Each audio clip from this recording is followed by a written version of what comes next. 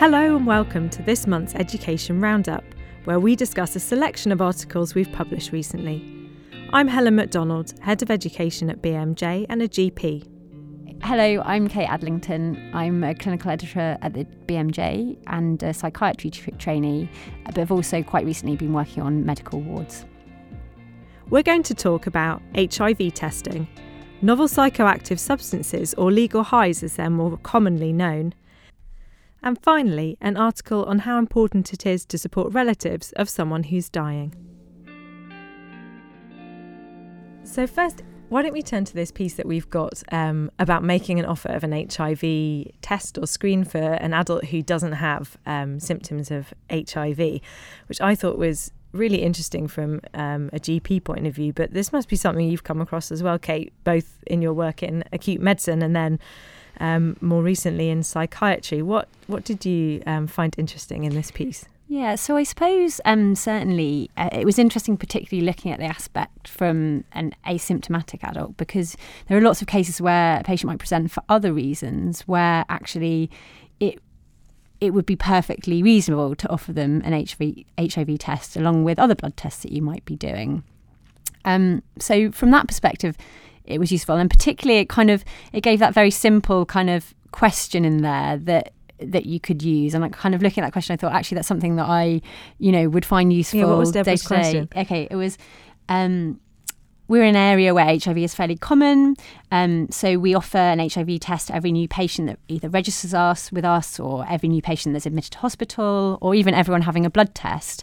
And would you like to be tested? So that sounds very simple. It does sound very simple, but it's funny because without actually seeing that question, you might think, oh, well, how do I introduce this to this? I know, and it's really interesting that she was saying when I was talking to her that actually a lot of this is almost in doctors' heads. That even if maybe you don't have the idea to offer the test in the first place, but even if you do have the idea, that we have a kind of mental fear of making the offer, and that actually when you look at the literature, patients don't find it a problem being asked that. And actually, if you think about it, if somebody asked you that, it sort of makes sense. And I don't think anyone would feel particularly affronted or offended. No. And I think you're right, it does. It kind of debunks those myths that I think are in doctors' minds, those barriers, those mental barriers that you think, well, am I going to have to should I take a long, sexual history before I then offer it? And it says, no, you don't need to do that. Do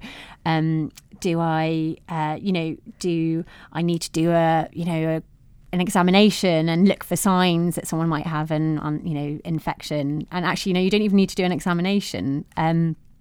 I think interestingly then, even once you've done a test, I think maybe lots of people think, well, maybe I need to do, if a test comes back positive, maybe I should do a second test before referring on to specialist services. And, again, kind of debunks that and says, no, one test is fine, and then refer. So I think there are a few points that, it maybe looks at myths or misperceptions that we might have that might be outdated, and kind of quite sort of simply debunks them and makes it seem much more straightforward than we might otherwise think.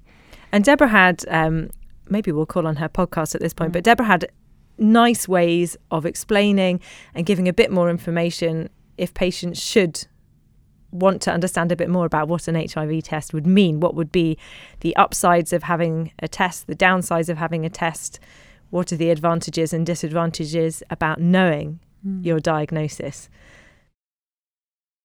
It's important that patients are aware that it's a simple blood test, and often they don't need to have any additional blood tests to what they would normally be having. So, for example, if somebody's coming for their routine thyroid function test because they're on thyroxine, for example, then you might be able to take a blood sample at the same time, so that might make it more acceptable to people.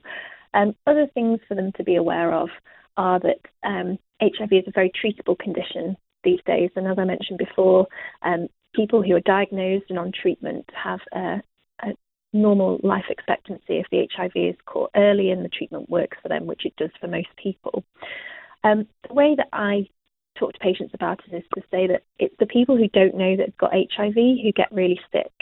And so I would always encourage patients to access an HIV test, because the earlier we know they've got it, the earlier we can do something about it, and the less chance there is of them getting serious infections, some types of cancers, etc. So the positives greatly outweigh the negatives. So what are the negatives of getting a test? So if a test is negative, there aren't any negatives apart from perhaps some anxiety from the patient that they might have an infection until they know what the result of that test is. If you have a positive result, then the negatives of that are that you have to deal with that diagnosis. You might be worried about sharing the diagnosis with other people. It is a chronic disease, so it's something that you're going to have to deal with for the rest of your life. But actually not knowing about it is much worse than knowing about it. The whole point of this article is that making this offer of an HIV test is routine. Do you think it really is? Someone's in a hospital and you think, okay, we're going to send... Well, I do it a lot, actually. Mental health patients come in and you should... it's as part of their sort of routine admission bloods, you should send a screen, and as part of that, for HIV. You send a screen for sort of a new thing. So a new sort of, and it depending on what they present with, but usually you'll do your FBC, U's and E's. You might say if it's acute change in their mental state, you might send a confusion screen, so thinking about B12, and also as part of sort of a general screen, you might send a viral screen, and I think as part of that, as a viral screen, you would include in there HIV, Hep B, Hep C. And I suppose my question would be, would you mention that as part of that viral screen, would you have to specifically mention you are sending an HIV blood test as well as a Hep B blood test as well as a Hep C blood test, or is it something that you have to sort of name and explain more than any other tests that you would send? Well, I think Deborah's saying no.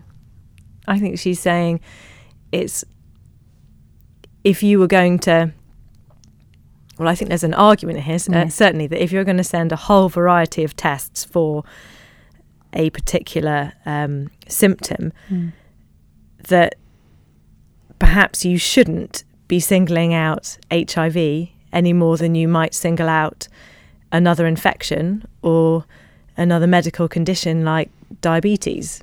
I think that's what she's saying, but I guess she's saying if you were going to sit down with a very either interested patient to know exactly what was going to be sent away, then I guess you would list it, but it would probably be amongst everything else. I think she's saying, don't make it special. It should be like any other test. So I suppose I definitely have seen a change in my practice, and sort of in attitudes of doctors maybe towards it over time.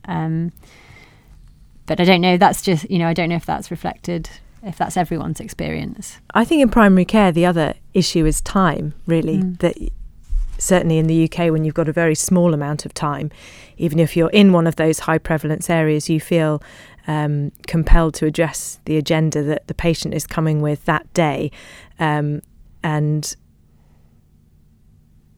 although I don't necessarily view offering an HIV test necessarily any differently than you would if you noticed that they were a certain age and hadn't got a blood pressure reading, I might be equally disinclined to do both of those things purely because I don't perceive that there's time to do that today, and that as brief as this question is, you can't predict exactly how any patient would respond to it, and you would want to ensure that you had adequate time to address any concerns that they might have. And unless I was pretty confident that they were likely to have few, I think at the back of my mind, the biggest barrier for me would be in delaying either the conversation that they wanted to have that day or adding on an extra delay that I didn't really need to have.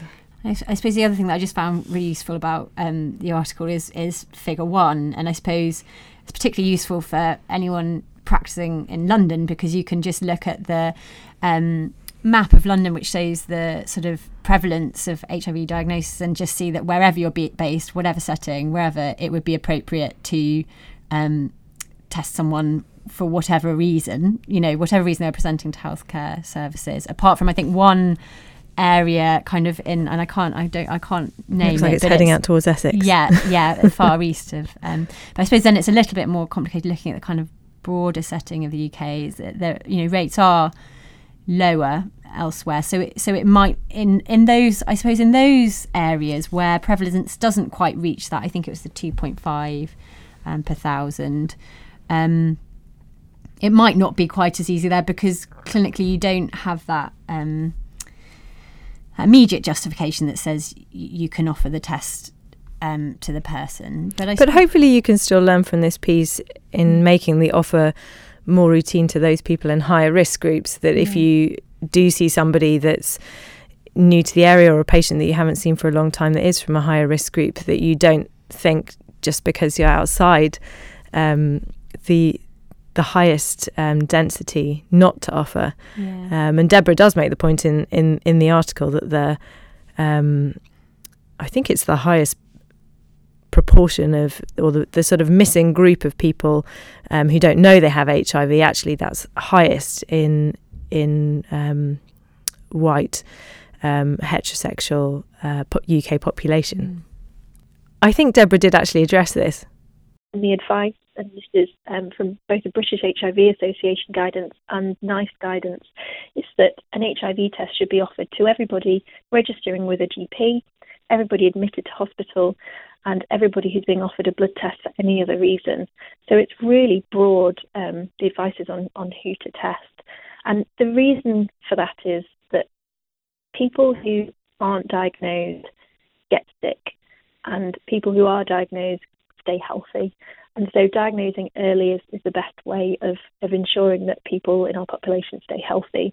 And the other thing is that when you look at it on a risk basis, you tend to miss a lot of people who you wouldn't identify as being at risk. So most people who are undiagnosed in the UK as a percentage are white, British, heterosexual men and women, because people are less likely to think about testing them for HIV. So if you've got a universal testing policy, then those patients aren't going to get missed and they're going to stay healthy.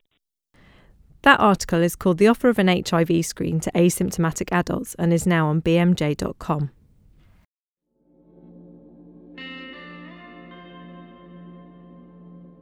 So while we were talking to Deborah, I thought we'd ask her about our second article this week. So up in Manchester, where Deborah works, they run a club drug clinic. And the second thing we want to talk about this week is a package of 2 articles which are about novel psychoactive substances. So these are substances otherwise known as legal highs, or have been known as legal highs. Here's what Deborah had to say. So in the context of sexual health, chemsex has become a really big problem in the past few years, and chemsex is basically the use of drugs during sex as part of the sexual experience, and is commonly seen in men who have sex with men. So it was really interesting to read about the classification of the novel psychoactive substances, because it wasn't something that I was aware of before.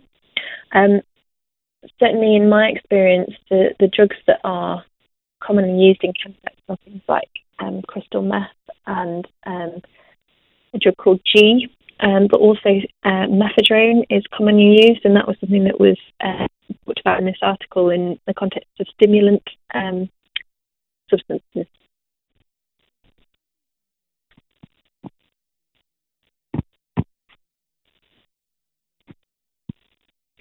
So in all my sexual health and GU and HIV consultations, we ask about lifestyle factors, smoking, alcohol and drugs.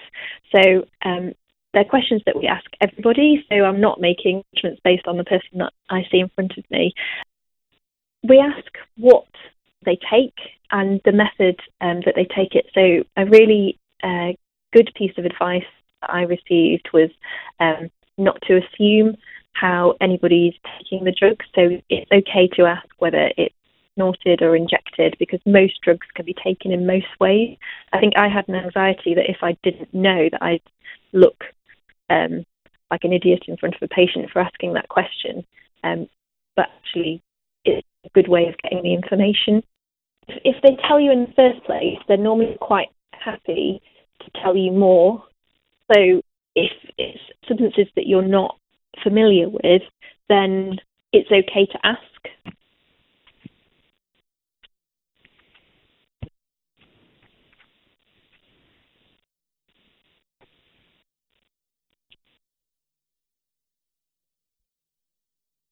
Yeah. No, definitely.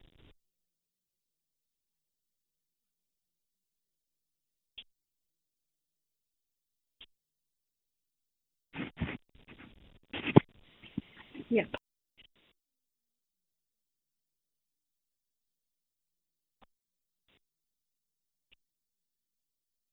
It's all about harm reduction. So if they are snorting, do they know about not sharing straws, for example, because there's a very small risk of spreading infections like hepatitis? If they're injecting, then do they know about needle exchanges? Do they know about sharing needles? Are they practicing safe injecting? So you might want to have a look at their injecting sites. It's quite common for people to get infections and abscess formation from injecting.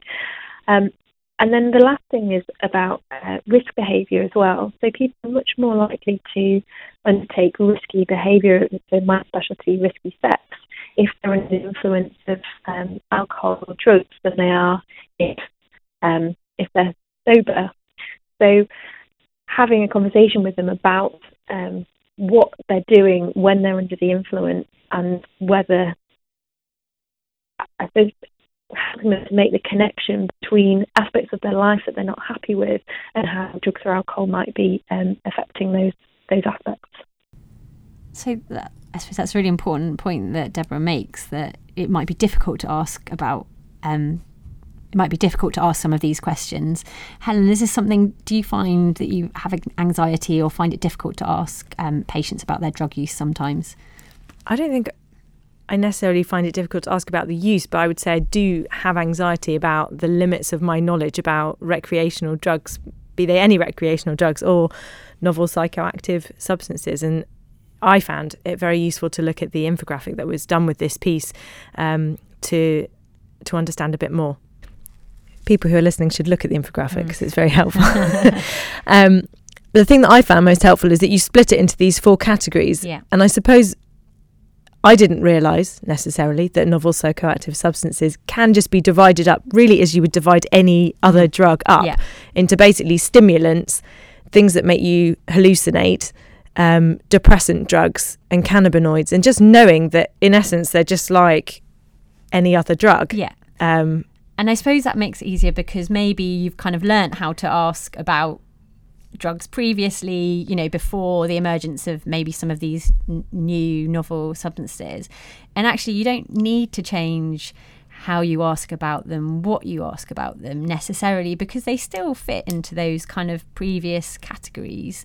And what you know about the other drugs in those classes will probably ring sort of true for these novel substances. But it's just to be aware that they might have new names, that particularly, and that's one of the key aspects for sort of mental health services, is that the novel cannabinoids, certainly, and I think this is discussed in one of the by the authors in the separate podcast that they did, but they're seeing much kind of higher rates of psychosis actually with the novel cannabinoids. Maybe we should listen to that bit. In mental health, cannabis has always been a problematic drug for us. It's linked, it's causally associated with psychosis, and the same with the SCRAs or the cannabinoids. The anxiety for us with that class of drug is, unlike cannabis, which is THC is the active ingredient, it's a partial agonist. With the NPS variants, they're full agonists, so they seem more potent. The other interesting thing is that cannabis has lots of different compounds in it. One of them, cannabidiol, is an antipsychotic, and the NPS variants don't have that. So they seem more potent, at least some of them.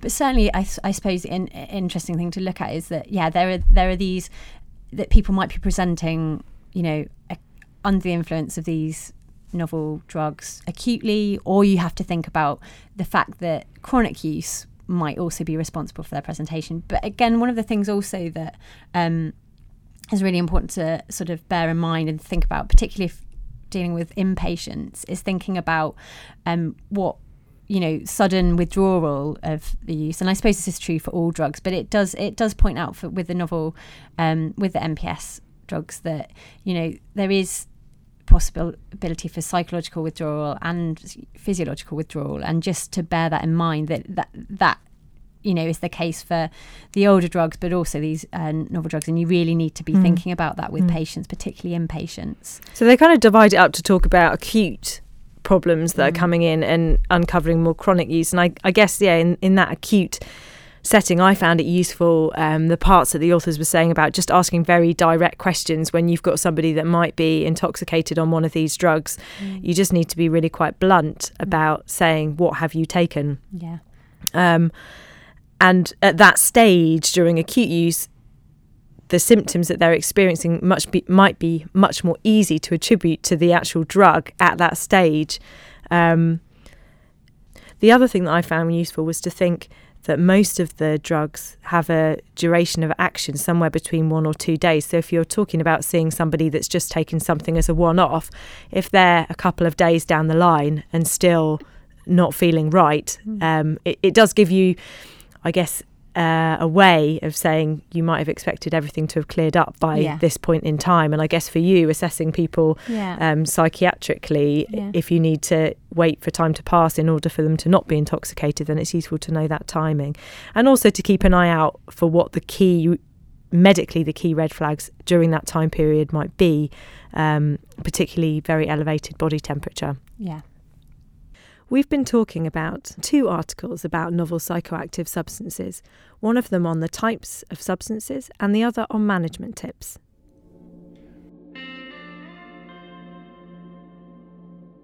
So the final piece that I wanted us to talk about this week is a change of pace from drug use. And I'd like us to talk about an education article which we commissioned about supporting relatives who are caring for their relatives at the end of life.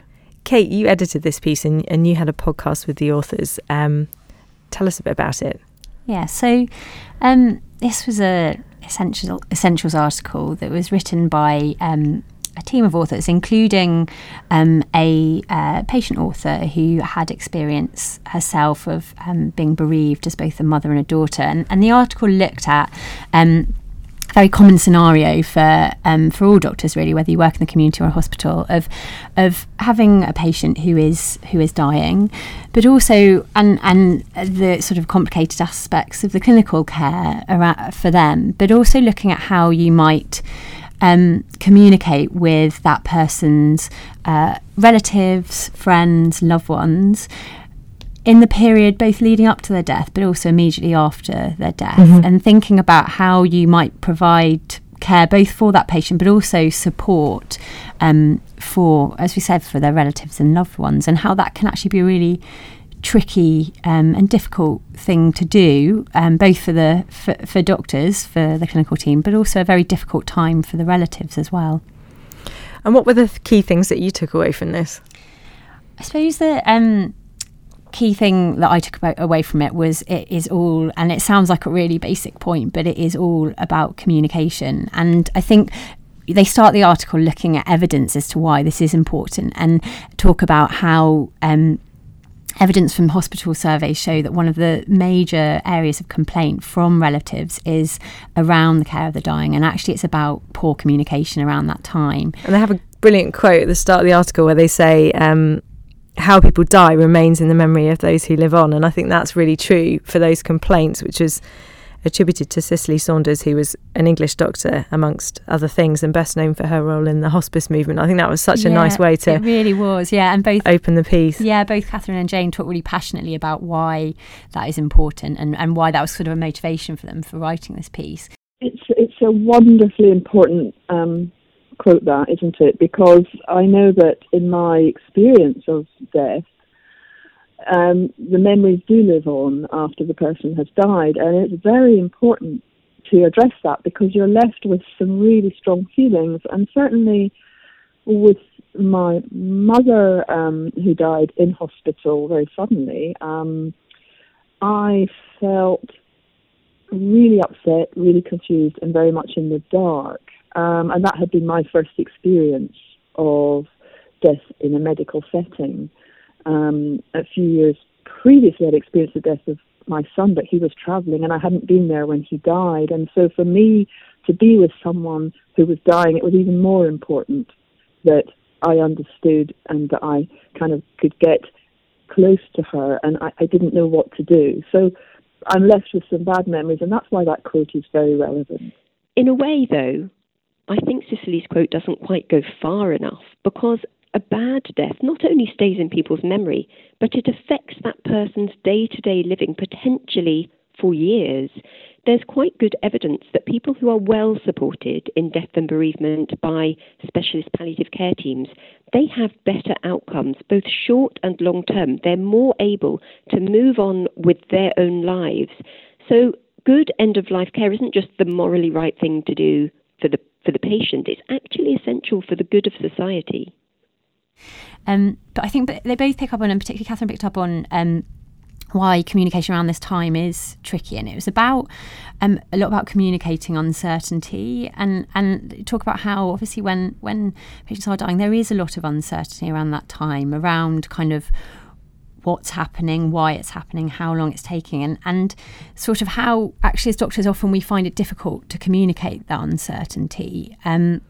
So how can we do it better? Well, I think the key point that's made is actually just being honest about it, being honest if you're being asked something that you don't know the answer to, but then emphasising that actually, you know, you don't know, but you'll do your best to find out. Or if there isn't an answer, you know, for example, someone might ask, how long does a patient have? And you might not have an answer, and there isn't one necessarily, because really it's very difficult to say.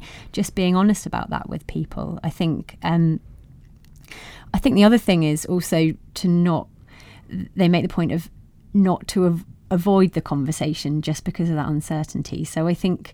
because bizarrely, although a lot of this is about what you might not be able to say, I suppose you can anticipate the types of things that patients are going to worry about, or you might have heard them ask that question, and using some of those techniques that perhaps you use in other consultations, like a lot of people or a lot of relatives at this stage might worry about X, Y, and Z, or wonder what might happen next.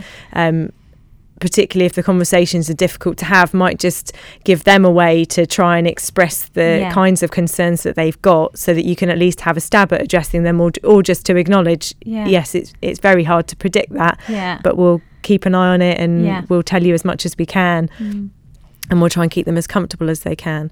There was a great passage in it which I really enjoyed. It was about these really practical things that actually you can provide answers to. So there may be many things which we cannot answer, but there are lots of useful things that we can answer, like if you're in a hospital setting, what are the visiting hours? Can relatives stay overnight? Can kids come and visit on the ward?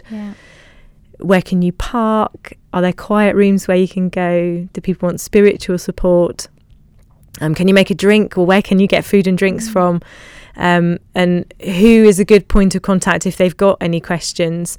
And particularly thinking about, and I remember this in family situations of my own, thinking through what do you want to happen overnight? If you know, do you want to stay overnight? If you don't want to stay overnight, do you want us to call in the middle of the night if something were to change, or would you want us to call if they died overnight, or would you want us to wait until the morning? So I think as much as you might imagine that there's nothing that you can answer, there is actually quite a lot of reassuring information that you can say, and patients may not have thought of all of those things up front, but are, I would have thought, likely to welcome some practical advice about how they can just arrange themselves over what is a very stressful period of time. Definitely. And I think it's really important as well not to have made assumptions about any of those actually as well. It's really important, you know, you might presume that someone did want to be called when actually maybe for whatever reason they didn't, and that night they wanted, you know, they needed to have a good night rest or whatever, and I think that's particularly important when it comes to, and they touch very briefly on it, but kind of different cultural considerations. So whether someone has particular kind of religious beliefs, cultural beliefs, needs, otherwise, and actually there wasn't really space, or it wouldn't be possible in any article to go through all the different kind of cultural practices around, you know, death, before or after death. But the point that Catherine made was that actually, and as doctors, we might not be completely aware of all the cultural practice in the local communities where we work, but it's really important to not make assumptions and actually ask whether people have any particular religious, cultural beliefs that are important at that point. And find out what they are and see if there's any way of addressing them. A good thing to do, my advice would be, if you don't know the answer to some of these questions, the best people to ask on the ward are the nursing staff. Certainly, one of the things I found difficult in my experience when looking after patients who are dying has been around pain relief and the concerns. There is often a concern kind of with families, and also personally, I remember having heard things during training about the fact that giving opioids, there might be a risk of it speeding up someone's death. That's definitely something that is kind of has been voiced by families before, and that I've kind of struggled maybe to communicate or to understand maybe even myself in the past. And I think Catherine touches on that, and it makes it really clear that shouldn't be an issue. Sometimes healthcare professionals, I think we're taught sometimes that we have to use this thing called the doctrine of double effect to justify opioid treatments, that although opioids might cause a harm, we're giving them in order to provide a benefit. But we simply don't need to use that doctrine to justify the use of opioids, because there is no evidence that they'll hasten death. And that is a very common concern among relatives, and also a common belief among some healthcare professionals. So it's really important that we just get rid of that one straight away. Catherine also had some good tips at getting better at these sorts of conversations. I was a junior doctor. I graduated in the late 90s when, I think the hospital I worked in didn't even have a palliative care team, and I worked for a consultant who literally did not enter the rooms of dying patients. So I sort of learned a lot about what was wrong before I learned how you might do it well. So my first thing would be to start having those conversations, even if you don't have the answers. And then I would also say, learn from your peers and learn from your seniors. And if you know that your consultant is about to go and break some bad news to a patient or a patient's relative, ask if you can go with them and just sit in the room and learn from how your consultant or registrar or whatever is handling that conversation. And if you're really keen or similarly really concerned, phone your local palliative care team and say, actually, I really find even walking into the room to have these conversations difficult. Can I come along with one of the palliative care team and just observe how you handle this kind of conversation? I think that sort of experience really helps. It's interesting Catherine talks about learning from others, and it reminds me of one of my first jobs on a gastroenterology ward, where I cared for several patients who were dying quite rapidly from pancreatic cancer. And during that time, the palliative care team came down to the ward, and one of the things I really remember was going on the ward rounds with the palliative care team and just learning so much, and really switching my focus from talking about symptoms that were related to pancreatic cancer to talking about symptoms that were just related to dying, and ensuring that people were comfortable and going through with patients. I suppose getting it in my head to routinely talk about things like pain, how their mouth felt, whether they were hungry, whether they were thirsty, whether they'd been able to go to the loo, if there was any discomfort in their tummy. So I couldn't recommend enough taking advantage of those opportunities as and when they come along to sit with people who do this all the time. And actually that was one of the points that Catherine made, was that often this is junior doctors on the ward at the weekends in the middle of the night without much senior cover, perhaps a consultant around, and it's hard, it's scary, but there is support out there, and often there will be a palliative care person on call. So if you are stuck and you need some advice or you need some support, then to seek that help, to ask. Catherine and Jane's article, Supporting Relatives and Carers at the End of a Patient's Life, is now available on bmj.com.